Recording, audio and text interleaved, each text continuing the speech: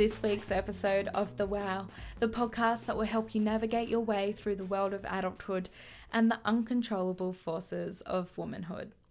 I'm Georgina Beasley, your host, and in today's episode, we'll be chatting all things anxiety. I sat down to talk to Amy and Kat. Amy is a psychotherapist and Kat is a psychologist, and they are the force behind the Psychology Sisters podcast, as well as the clinic The Psych Collaborative. We deep dive into all things to do with anxiety, how we can best treat it, how we can cope with those thoughts, how we can control it, and how we can best understand what an anxiety disorder looks like. If you enjoyed today's episode, please remember to subscribe, leave a review, share it with your friends, and if you haven't already, please come and join our community on Instagram at thewowpodcast_. And just a reminder, today's episode does cover issues of mental health topics such as anxiety, which may be triggering for some of you. Please just remember that you are never alone and that there's always help available at Beyond Blue, Headspace, and Lifeline. Head to the show notes for those contact details if you feel like you need to speak to someone.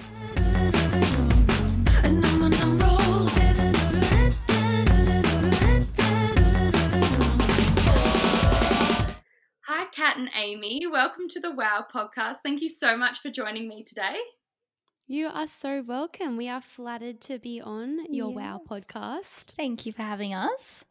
Could you tell me a little bit about yourselves? Amy, would you like to go first?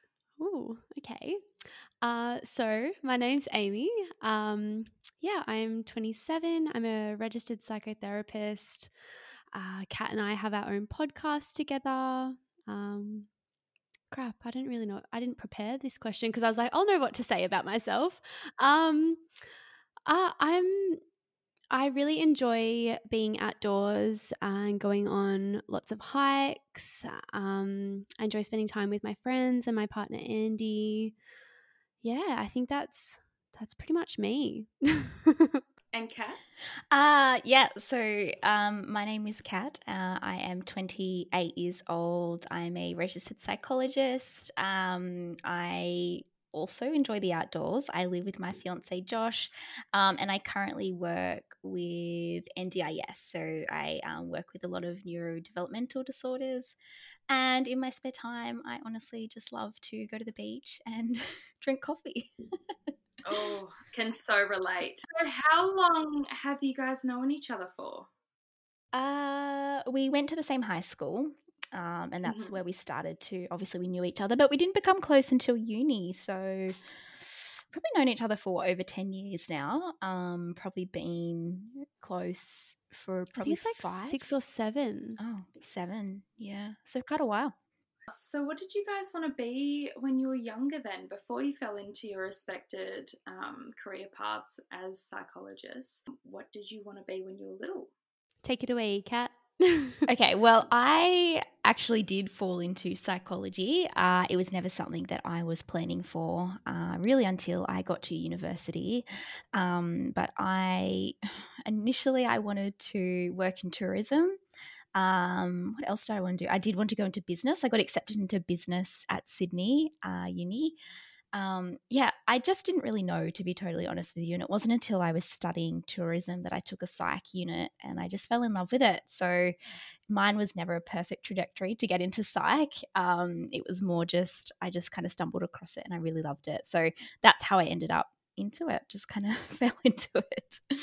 And yourself, Amy, what did you want to be when you were little?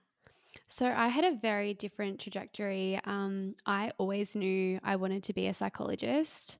And I think I knew from a young age, I just wanted to help people. I remember when I was in primary school going through a phase where I wanted to be a pediatrician. And then when I was in high school, that changed to psychology.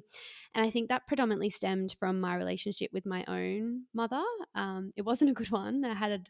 I think a lot of difficulty understanding her behavior towards me, and that made me really curious about psychology and why people are the way they are. And yeah, I just never swayed from that and continued into uni studying psychology. So is it right that one of you is a psychiatrist, or are you both psychologists? So I'm a psychologist and Amy's a psychotherapist. So they're a little bit different. So, Amy, could you explain the difference with your degree and what you do in your profession to what Kat does as a psychologist? Yeah, so as Kat said, they're similar but different. Same but different. So I did an undergrad in psychology and then did my master's in psychotherapy and counselling to become a registered psychotherapist. The difference in terms of, I guess, what that looks like in a clinical sense is psychotherapy is very person-centered. We do a lot of interpersonal work. It's very trauma-informed. So I work a lot with complex trauma. It's very long-term therapy as opposed to something like cognitive behavioral therapy, which, maybe 10 to 14 sessions. Psychotherapy is traditionally a lot more long-term. So kind of like psychoanalysis where you would see someone for a really long time to kind of delve into that unresolved conflict of complex trauma and relationships and things like that. So, yeah, a little bit different, but psychotherapy is still great for, I guess, common mental health concerns like anxiety, depression, PTSD, eating disorders, stress, those kinds of things as well. It's just a slightly different framework. And so, Kat, how did you guys fall into business together? Like, what made you guys want to start up your practice?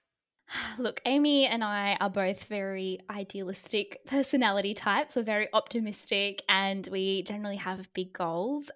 So obviously we've known each other for quite a while and we have got very, very similar interests and passions. And it really, we always kind of said when we were living together and, became quite close during university that we should go into business one day. We really want to have a really awesome holistic practice. We're really into the holistic side of mental health and we really wanted a therapy dog.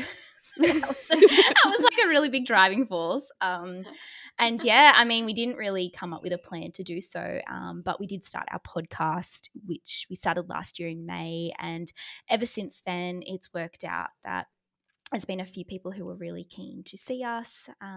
So one thing kind of led to another and we thought, let's give it a crack. Let's, if not now, then when? Are we ever going to be able to do this? So that's kind of how it all happened. But it was never like a 10-year goal. We kind of just fell into it. We're very just gave it a whirl and that's how we got here today. No, good on you both. That's so fantastic. And I have to ask, therapy dog, is it around? Have you got one? No, but soon. Amy is actually getting a puppy and we want to train it up. We've got high hopes for her dog. Yeah, the breed is actually used in therapy for therapy. So yeah, definitely a possibility. Stay tuned. What breed is it and when are you getting it? They're called a Weimaraner. Have you ever heard of a Weimaraner? They're like I have. they're They're the big dogs, aren't they? big, beautiful grey, silky, like blue or green eyes. Yeah, I'm absolutely obsessed with them, and I should have him or her by Christmas. So, best Christmas ever. Exciting. Oh, that's cool. So I'm assuming then we should all follow you on Instagram so that we can get lots of puppy updates around Christmas time. Definitely. I mean, I haven't discussed this with Kat yet, but I think he should be the mascot for the Psychology Sisters. Absolutely. I'm so on board with that. I love that. Well, delving straight into the nitty-gritty of today's episode, I'm really excited to chat to you guys about controlling anxiety because I feel like it is something that really affects a lot of women on a daily basis. And although the stigma is slowly being broken down around mental health issues, there are still barriers in terms of women getting the advice or getting the help that they may need. So I am really excited to chat to you guys about ways in which we can better cope with living with anxiety and better understand it. So first off, what defines an anxiety disorder? Amy, do you have the answer for me? Well, I think Firstly, it's really important, exactly like you say, there is a bit of a stigma around anxiety for men and for women, but anxiety is normal and adaptive. It helps us, wake up on time. It can function to motivate us. It helps us reach our deadlines. We actually need a certain amount of stress and anxiety to learn and perform. But I guess when those anxious feelings are, chronic, and they stop us from functioning normally, and they stop us from, enjoying the things we usually enjoy, and kind of intrude on our daily functioning, that is when we would start to look at it as more symptomology of a clinical diagnosis. Kat, did you have anything to add to that? Yeah, I would definitely just say that if there is excess, I mean, a clinical diagnosis is characterized by excessive worry that is usually out of proportion with the threat. So, as Amy was saying, some stress, some anxiety is normal. If we saw a car racing towards us, we would hope that our stress response kicks in so we can move. So, and if we've got a presentation that we need to give, it is normal to expect some anxiety or a first date. But if it's more that it's out of proportion to the threat, so for example, if you have a first date and you just can't leave the house, you can't get the confidence up to leave the house, then I would say that would be out of proportion to the actual threat. So while it's absolutely normal and adaptive, and it is a survival mechanism, it starts to become a diagnosis when it really does impact on your everyday functioning. And Kat, what causes anxiety? Like, is it a chemical imbalance, or is it environmental factors, or are we born with it? Is it genetic? Really good question. So I do just want to clarify the difference between stress and anxiety in short term versus a clinical diagnosis, because they are quite different. As we were saying before, there is some normality with stress and anxiety for survival, for those things that for example, going on a roller coaster, any of those situations where you do have that normal level of stress or anxiety. In terms of a clinical diagnosis of anxiety, a few things can trigger the onset of a diagnosis. So we can certainly be genetically predisposed to anxiety. So, for example, if our parents are anxious people, or if they've been diagnosed, we're more likely to be anxious. Although I do need to clarify, just because your parents are anxious, that doesn't automatically mean you will be. It just means you're more vulnerable. Neurologically as well, if we experience an imbalance. Sorry, it's going to get a bit sciencey and nerdy. Sorry. No, it's good. If it's good to understand, neurologically as well. So yeah, if we experience an imbalance of neurotransmitters, so those are things such as your dopamine, your stress hormones, your serotonin, your cortisol, then this can certainly increase our feelings of anxiety. So neurologically, it's really important to look at that as well. But also, yeah, as you're saying, environmental stresses. So, that can be anything. That can be, unemployment, financial hardship, loss of a loved one, a relationship breakdown. They can really leave us. If we experience a big change and a big stress in our life, that can certainly make us more vulnerable to developing a clinical diagnosis of anxiety. So, Amy, are certain people predisposed to anxiety? Like, I guess touching on what Kat's saying there, if your parents are anxious, then you have a higher chance of maybe developing anxiety down the track. But is there other cases where people can be predisposed to anxiety?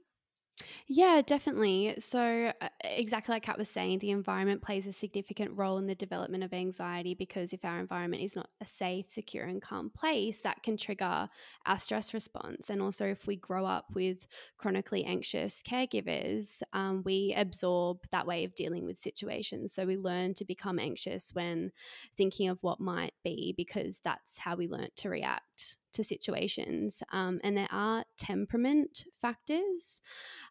So people that have a temperament that is timid or shy typically tend to avoid things that are dangerous, which can induce anxiety, or they may be more prone to generalized anxiety. Again, it doesn't automatically mean that they will have anxiety.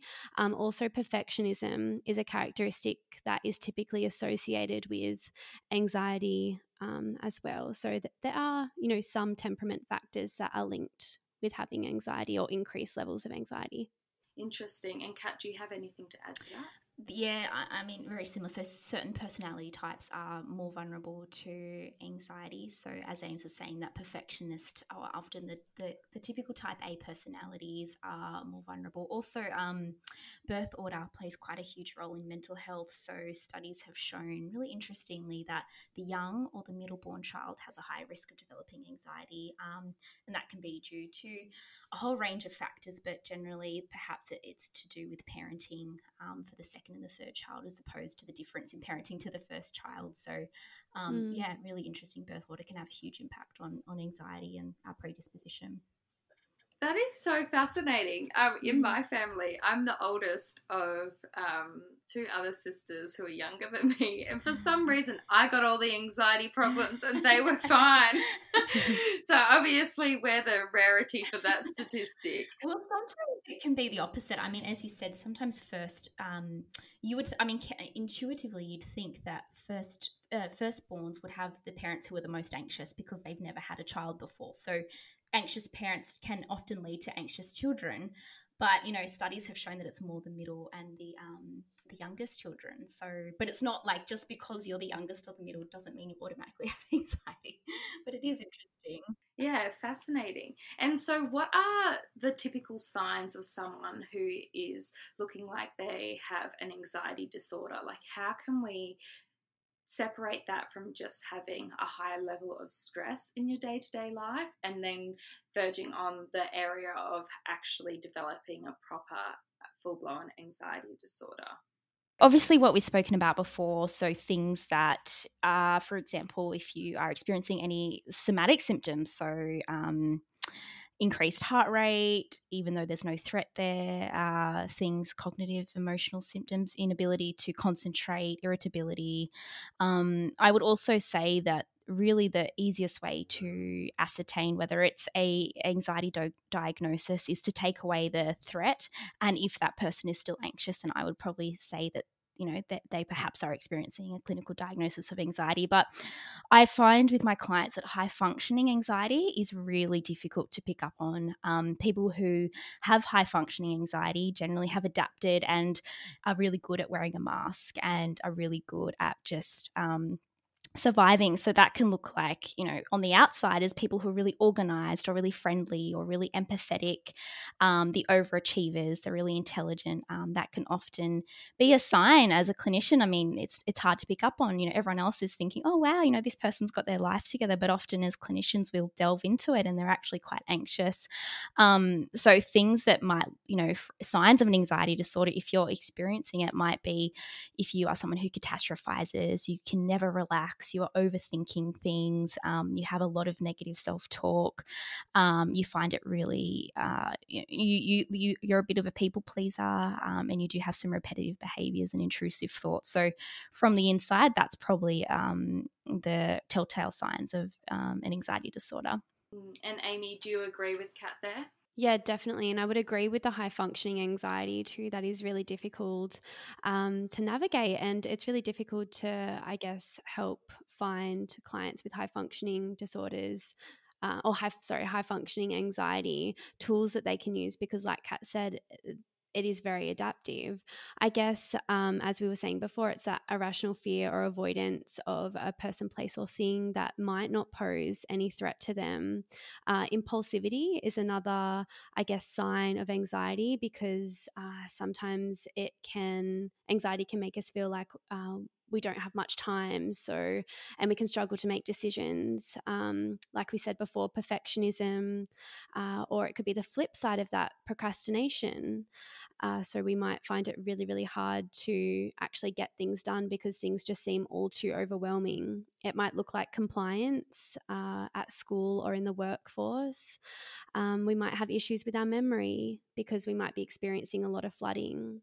It might be just constant worry that interferes with our daily life, or we might experience out of the blue panic attacks, like Kat was saying, racing catastrophic thoughts, and basically living in constant fear and that hyper arousal. Are you guys finding that it's more and more common these days for young girls to be developing anxiety disorders with the rise of social media? Do you think there's a correlation there, or you haven't quite noticed that? I think two things. I think certainly social media has such a big impact on mental health. I don't think it's been studied thoroughly enough to know the direct correlation, but I think there's certainly some correlation there. I also think that because anxiety is becoming a lot less stigmatized, perhaps people always had anxiety, they just never spoke about it. And so statistically, it was never recorded. So now more people are recognizing, oh, I have anxiety, it's being recorded. So that might not be an increase in because, you know, there is increasing anxiety, but is that perhaps due to a statistical error of people not reporting it out of shame or embarrassment? But certainly, I think as a clinician, absolutely, in my practice, I certainly see a lot of anxiety around social media in young girls, but I don't think there's been any conclusive studies because it hasn't, I mean, social media hasn't been around for long enough to have a lot of really thorough studies, but I think in my practice, I can certainly see that. Ames, would you agree with that? Yeah, I completely agree with that. And so we're going to move on to some questions from our listeners today. They've Ooh. sent in, a couple of different questions for you guys to answer. I picked the top 3. So the first one is, they're going to remain anonymous today, but the first question, they would like to know, when should medicine be introduced into the treatment for an anxiety disorder? Like, can you fix an anxiety disorder treat an anxiety disorder without having to look at introducing drugs and medication? So, short answer, no, you don't need medication. However, it is strongly recommended if therapy isn't successful. Anxiety, like I spoke about before, it is a neurological imbalance of chemicals in your brain. So, pharmaceutical interventions can really, really help. I've seen lots of clients that have worked through anxiety without medication, and that's been enough. Or I've seen clients who just rely on medication, and that's enough. But I see professionally that the best results often come with having those two together, but everybody's different. Everybody has different severity levels. Some people might respond really well to medication, some people might not. So I would always recommend we try therapy first. It's the least intrusive way to support anxiety, and if things are not improving, then a psychiatric review with a psychiatrist or a GP, just to kind of, you know, explore some of those pathways. So, you know, I can't give you a solid answer because everyone's so different, but I'd certainly recommend it's not to kind of, I think medication's got a bit of stigma around it, you know, but it has been proven to really, really help. And a lot of people who do start medication, often with my clients that start, some of them are really like, wow, I wish I did this sooner. So everyone's really different. And Amy, this question's for you. How can we deal with anxiety, panic attacks, anxious thoughts when we're in the workplace environment? What are your top tips for navigating that? I think that is such a good question that I think a lot of people who struggle with panic attacks would actually panic about, because I think when you experience panic attacks, one of the things you fear the most is that you will have one in a public setting like work and you won't be able to control yourself, and you'll be really embarrassed and humiliated by the onset of the panic attack. And I guess it would be important for a few things. I would recommend speaking to your supervisor, manager, employer about your mental health, and just letting them know, and you know, they might be able to provide support for you. I know some workplaces have access to EAP. Sorry, what's EAP? So that is I guess, a funded psychological support that some organizations or employers offer. And yeah, it just means that you and your family have access to psychological support included in your employment. Other companies or organizations might have something similar where they can help you with additional support if need be. I also think it's just important to bring awareness to, I guess, your boss or, you know, your supervisor, manager, whoever it may be, if it's something you're worried about, because it eliminates some of that fear, almost like that fear of, you know, you'll be caught out by your panic attack, or it will happen and, you know, you won't know what to do. At least just having that one person or two people that know, that are aware, that can help support you if need be. Also, I think it's really important to know that you can't control when a panic attack hits. So in fact, trying to control it can sometimes make it worse. Like I said, the greatest fear is losing control of your panic and feeling trapped in that, feeling like you're going to die, because it is really horrible. Panic attacks are so horrible. And when anxiety hits, it can make you feel like you have absolutely no control over your body. So I think the second thing would be learning tools so that when it happens, you are better able to cope. So things like deep breaths to calm down your nervous system. When we practice these tools often, we get much better at regulating our anxiety, which means that panic attacks happen less frequently. So those kinds of things.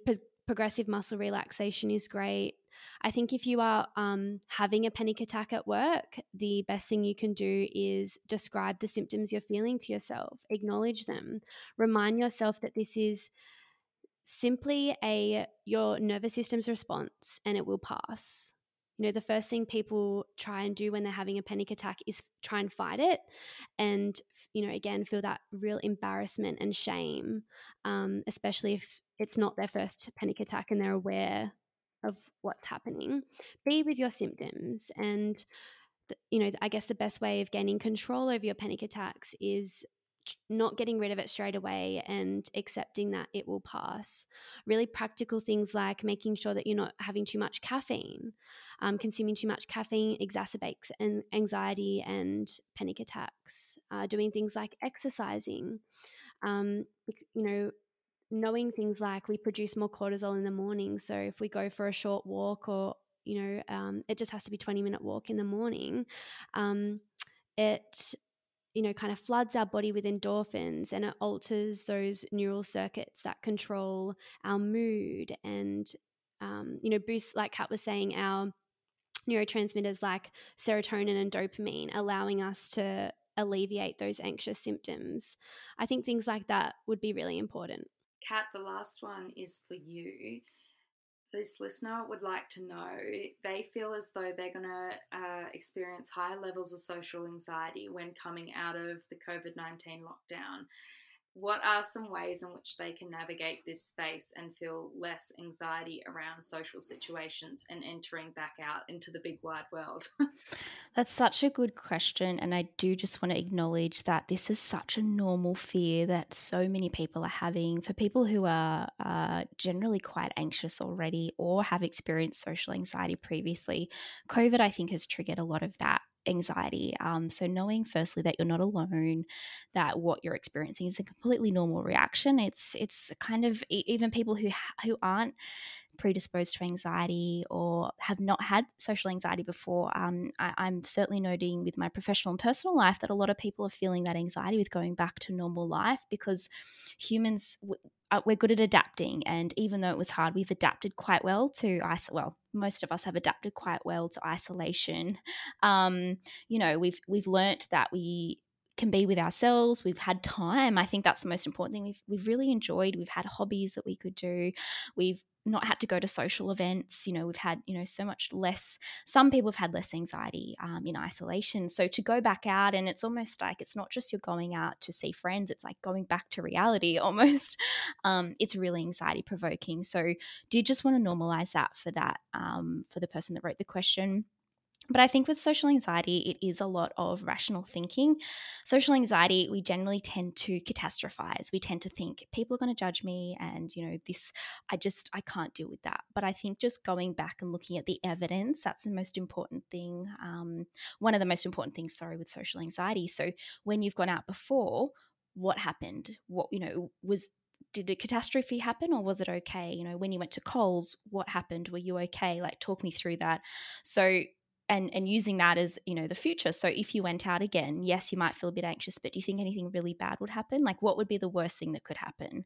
And can we deal with that? Let's come up with a plan that if that happens, we can deal with it. And then everything less than that is a bonus. So a lot of, social anxiety, it's that really catastrophizing. It's a lot of that negative self-talk. And I often find there's a bit of a correlation with low self-confidence and social anxiety. So just having a really good support system around you, reminding that you've gone out previously, you've, met with friends previously, and even though it might have been a little scary and difficult, you were still able to go. And what helped you to go?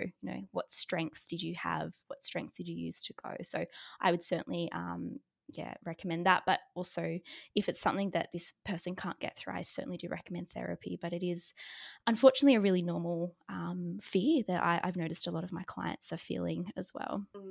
It sounds like, I know my psychologist has always spoken about this, and I feel like this is something that you're really talking about, but there's only a certain number of things that you can control, and then there's a lot of it that you can't. So focusing on the things that you can control in that point in time, and just not wasting your energy on the ones you can't, because at the end of the day, you have no power over what will happen in that space. Yeah, and taking back that, acknowledging what you can control does bring back a bit of that power for yourself, doesn't it? Because I think we often forget, we kind of think that everything's out of our within our control. So when we say, no, this isn't in your control, sorry, this isn't in your control, it can be a little bit confronting, but also a relief. It's like, okay, good. So yeah, control plays a big part. Amy kind of touched on this before, so I'll ask you, Kat, if you have anything to add, but I'm curious to know what other tips you have for controlling anxiety. When we spoke about the listener's question about anxiety in the workplace, Amy spoke about, going for walks, deep breathing, making sure you've got a routine in place, speaking to someone about it so that they're aware, really sitting in that zone when you're having a panic attack and not fighting that response that the body is having. Would you suggest any other ways in which we can control our anxiety when we're in that kind of state of mind?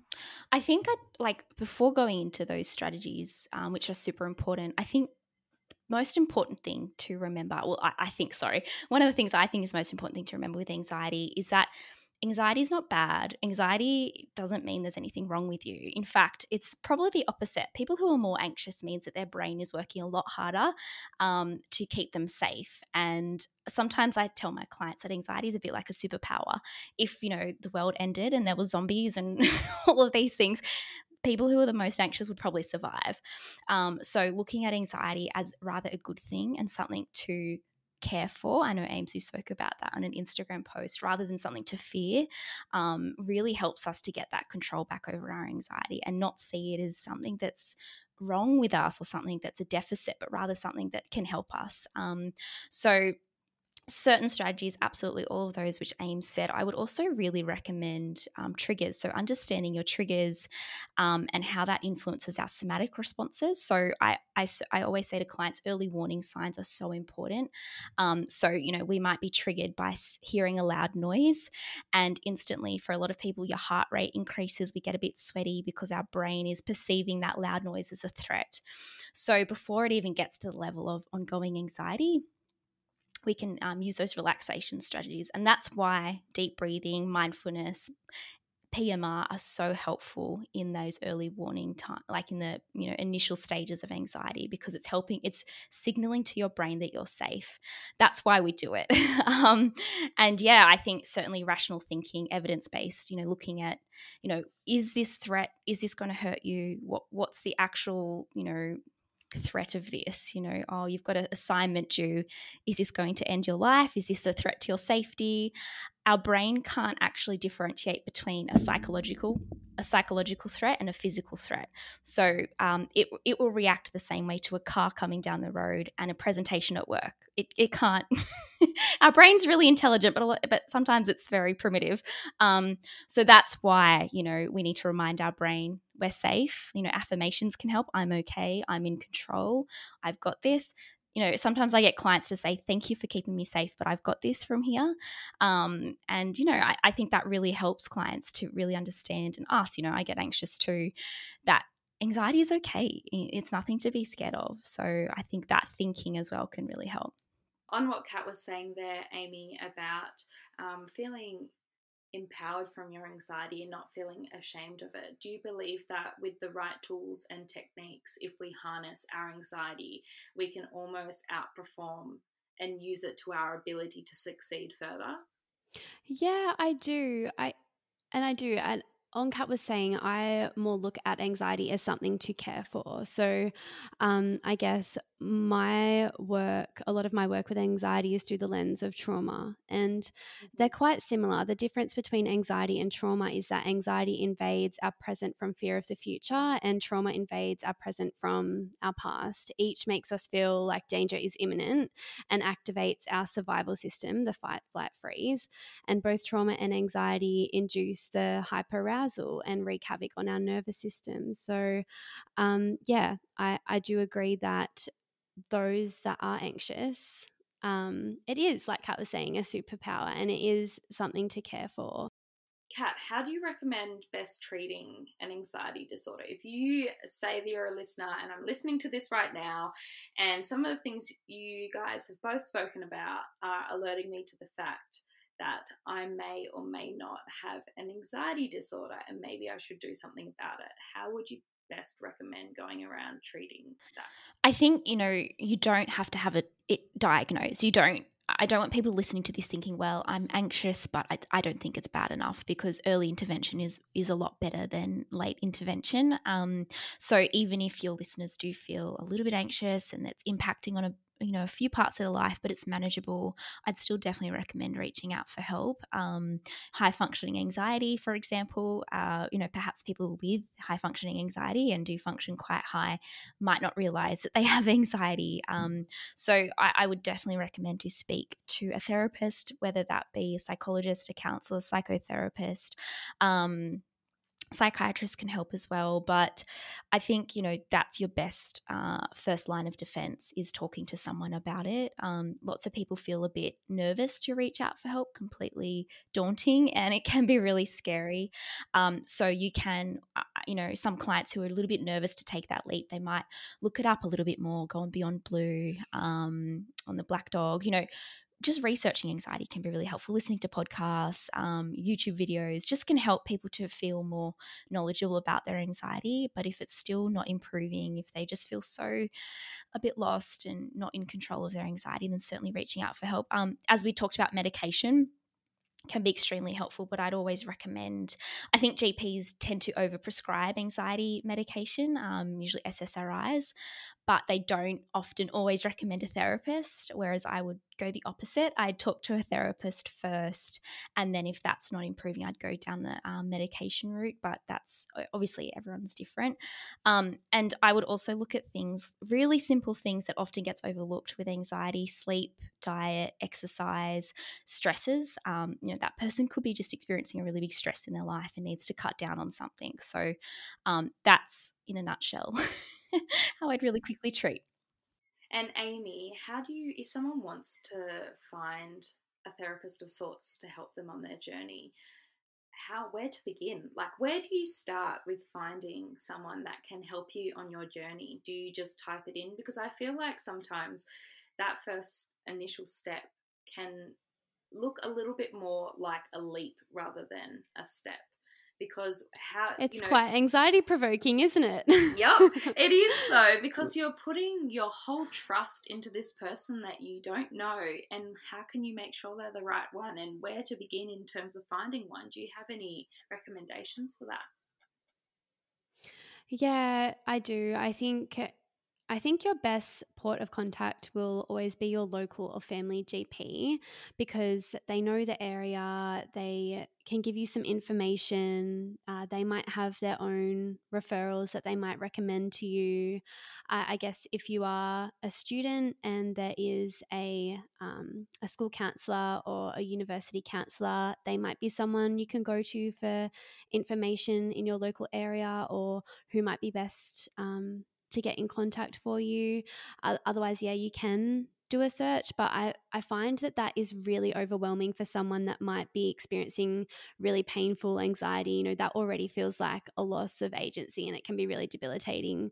So it might be best to have a face-to-face conversation with someone that can at least get you started in that first step, and get you connected and engaged with someone. And then what I would recommend is, sometimes you don't find the best fit with a psychologist or a therapist straight away, and that's okay. It might look like trialing a couple of different psychologists and seeing how you go with them, because everyone's experience of anxiety is so different, and everyone's treatment of anxiety will be individualized. So I guess that's part of the process, and that can take a little bit as well. But we would always say go to your GP first and have a conversation with them. They might be able to refer you to someone, or if actually physically going to a GP feels too daunting, you might contact an online or telehealth service like Beyond Blue, Headspace, Lifeline. They can also put you in contact with services and clinicians around your area, if that's something you feel comfortable with as well. And then that way, you don't have to go and give your whole life story, your whole spiel to a stranger, and go through that process. That's also an option as well that can be quite helpful. I think we often forget that finding the right therapist is kind of like dating. Like we've got to remember that it takes time to find the right person, and it's all about the long-term gain you're going to get out of it rather than the short-term one session that you have with it, because unfortunately it's not something that you can usually fix in just one session. So it's all about trying to find someone that's going to be with you through the long haul of it. Definitely. And I think that's another reason why therapy is so great, because it creates a safe relationship for people who may have never experienced a safe relationship before. They form new experiences, especially with goodbyes. Like, I have so many clients who have never experienced good separation. So they are able to mend that association and work towards secure attachment, which feels safe, which is directly linked to anxiety. So when you do find that good fit, I use the analogy of jeans. It's like finding the perfect pair of jeans that just hug you in all the right places and make you feel really good about yourself. And that's like, a good therapist. They will just hold you and contain you, and it will feel really safe and comfortable and secure. I absolutely and hopefully agree last with a really long time. Yeah. And Kat, could you recommend 3 reasons why it's incredibly important that we control our anxiety? Only 3. Okay, I had to really narrow these down. Okay, so definitely I've found with clients that have been able to control their anxiety and look at it more as an empowerment, as you're saying, rather than a detriment to their personality, definitely improves overall quality of life. It certainly improves self-confidence. And the third thing, which I think is the most exciting part of when I see clients who are working through their anxiety, is they say yes to more opportunities. They see things not as big, scary threats anymore, or even if they do, they feel more confident to go forward. And, I've seen clients get amazing job opportunities, travel overseas, do things that they never would have when they've started to understand their anxiety and control it. So definitely those 3 things would be my biggest, things. Like Kat, I think it's incredibly difficult to narrow it down to 3, but I think prolonged anxiety, I guess, on a very, health perspective, causes chemical and physical changes within us, which put us at risk of a wide array of diseases and health concerns. But I think from more of my lens as a clinician, from an early age, we practice responding to anxiety. As a result of our experiences, we adopt responses that work best for us at the time, and this becomes kind of like our default coping mechanism. And these are related to our connection with our parents, who soothed us. And if you were never noticed, that might look like you'll be incredibly self-sufficient and withdrawn. And if you were overprotected, you might feel incapable of being able to soothe yourself and doubt your capacity to cope altogether. So separation distress is an unconscious process, and it can cause long-term chronic anxiety. So I think managing anxiety is really important for our relationships. When we are anxious, we can go into separation distress and become either clingy and seek other people to comfort us, or we can become withdrawn and detached, and our reactions may be triggered. For example, someone might be a little bit funny with us, and that might look like, oh no, what have I done wrong? Do they not like me anymore? so I just think that's another reason why learning and understanding, I think, is the most important thing. Like Kat and I have said, we're always going to have anxiety, and that's not a bad thing, but understanding where your anxiety comes from for you, what is the cause of your anxiety, and learning different tools that help you manage your anxiety is so important and crucial, especially for our relationships and how we relate and connect to others. I'm wondering if the two of you can also recommend a motto or quote that you guys live by when it comes to dealing with anxiety. Kat, would you like to go first? This is really hard. A motto is like less than 10 words. How do I sum up my whole professional expertise in less than 10 words? It's going to be a little bit different to anxiety. I'm just thinking of this on the spot, but it's going to be in relation to mental health as a whole. If you had gone through what they'd gone through, if you'd had the same family, the same genetics, you would be behaving in exactly the same way that they would. That's my motto. So I think that really helps people as clinicians, when we get a referral and we see the symptoms and the presentation, we think, oh my gosh. Then when we understand where they've come from and what they've done, we're like, this makes so much sense. People are not meaning to, I don't know, for example, I see lots of clients with anger management. They're not meaning to get angry, but considering the trauma that they might have gone through or the childhood that they've had, it makes complete sense. That's them trying to adapt to their environment and take control. So that's my motto as a clinician, and that I live by. It's not completely to do with anxiety, but it really helps me to understand people as a whole.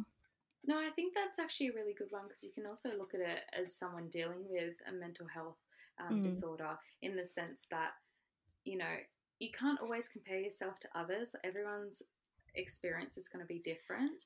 And just because you're struggling with anxiety doesn't mean the other person next to you isn't facing any hardships. They just might look completely different because you've had completely different journeys. So I really like that one. Amy, what about yourself?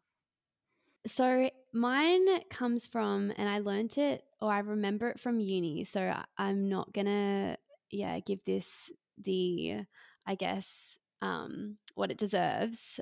But it comes from an old Greek saying. I know that much, but I can't remember what the actual Greek terminology is. But basically, and it does directly relate to anxiety. But I guess you could use it for most things in life. I guess, but basically, it's saying that when something happens, the only power you have is your attitude towards it. So you can accept it or you can resent it, basically. So we are disturbed not by things, but the view we take of them.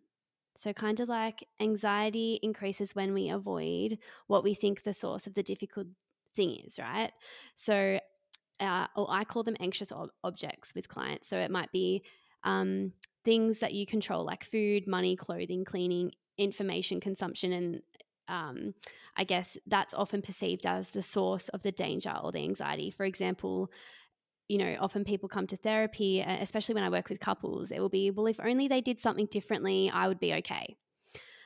So often the presenting problem will be that, my clients want things outside themselves to change. And I guess it's about them finding an internal sense, by shifting their perspective or changing their view of something. And I really like that quote for anxiety, because I think it works really well, that your power is your attitude towards what you are being presented with. Yeah, they're both like bang on mottos and quotes from the two of you.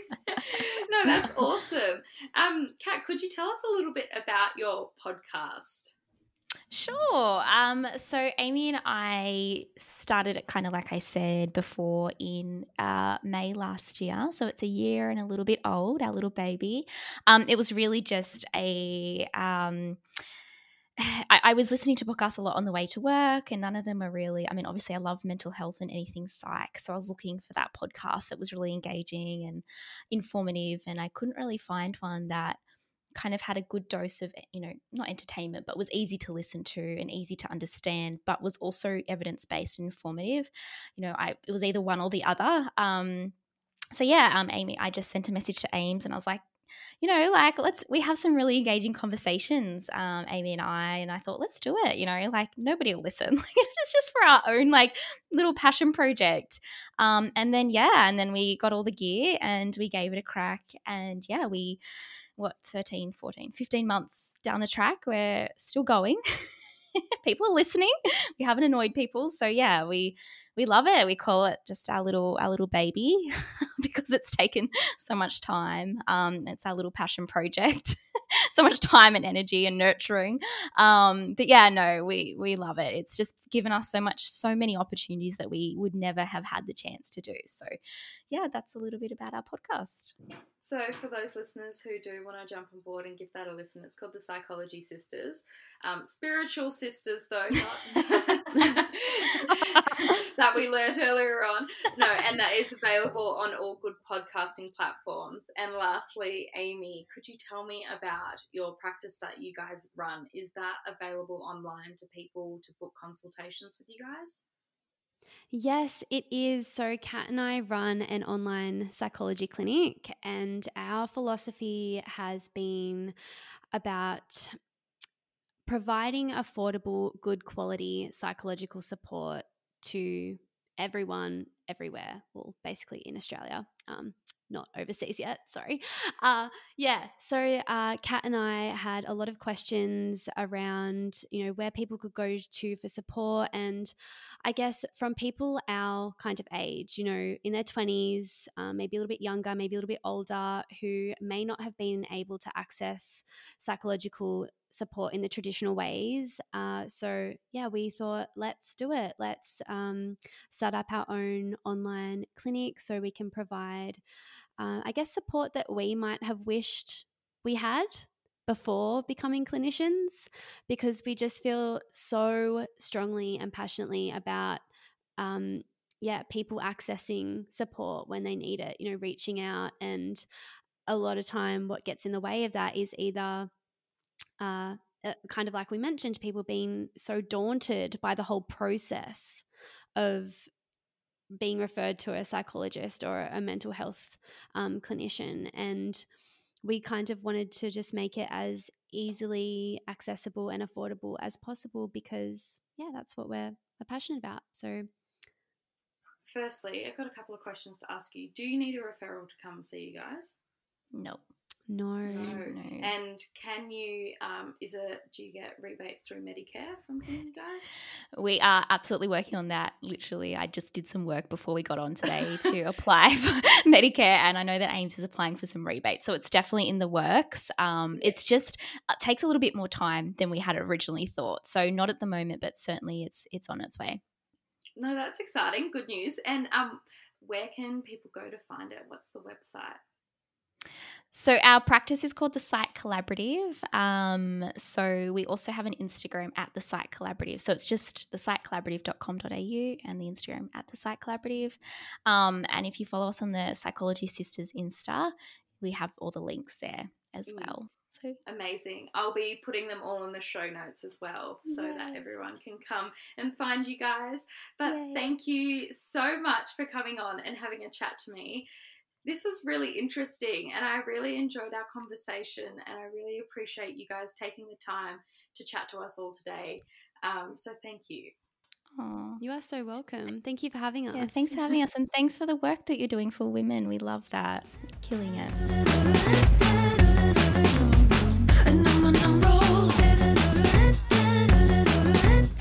Thank you so much for listening to this week's episode of The Wow. Anxiety is not a lighthearted topic. It's something that is incredibly serious and something that affects so many of us women. I hope you found my conversation with Amy and Kat interesting and were able to take something away from it. If you are dealing with anxiety, I want you to know that you are not alone, that you can always seek help, and there is always people that are willing to support you on your journey. My journey with anxiety hasn't been easy, and slowly and steadily I'm learning how to control it and not let it control me. So I know there is definitely light at the end of the tunnel if this is something that you are struggling with.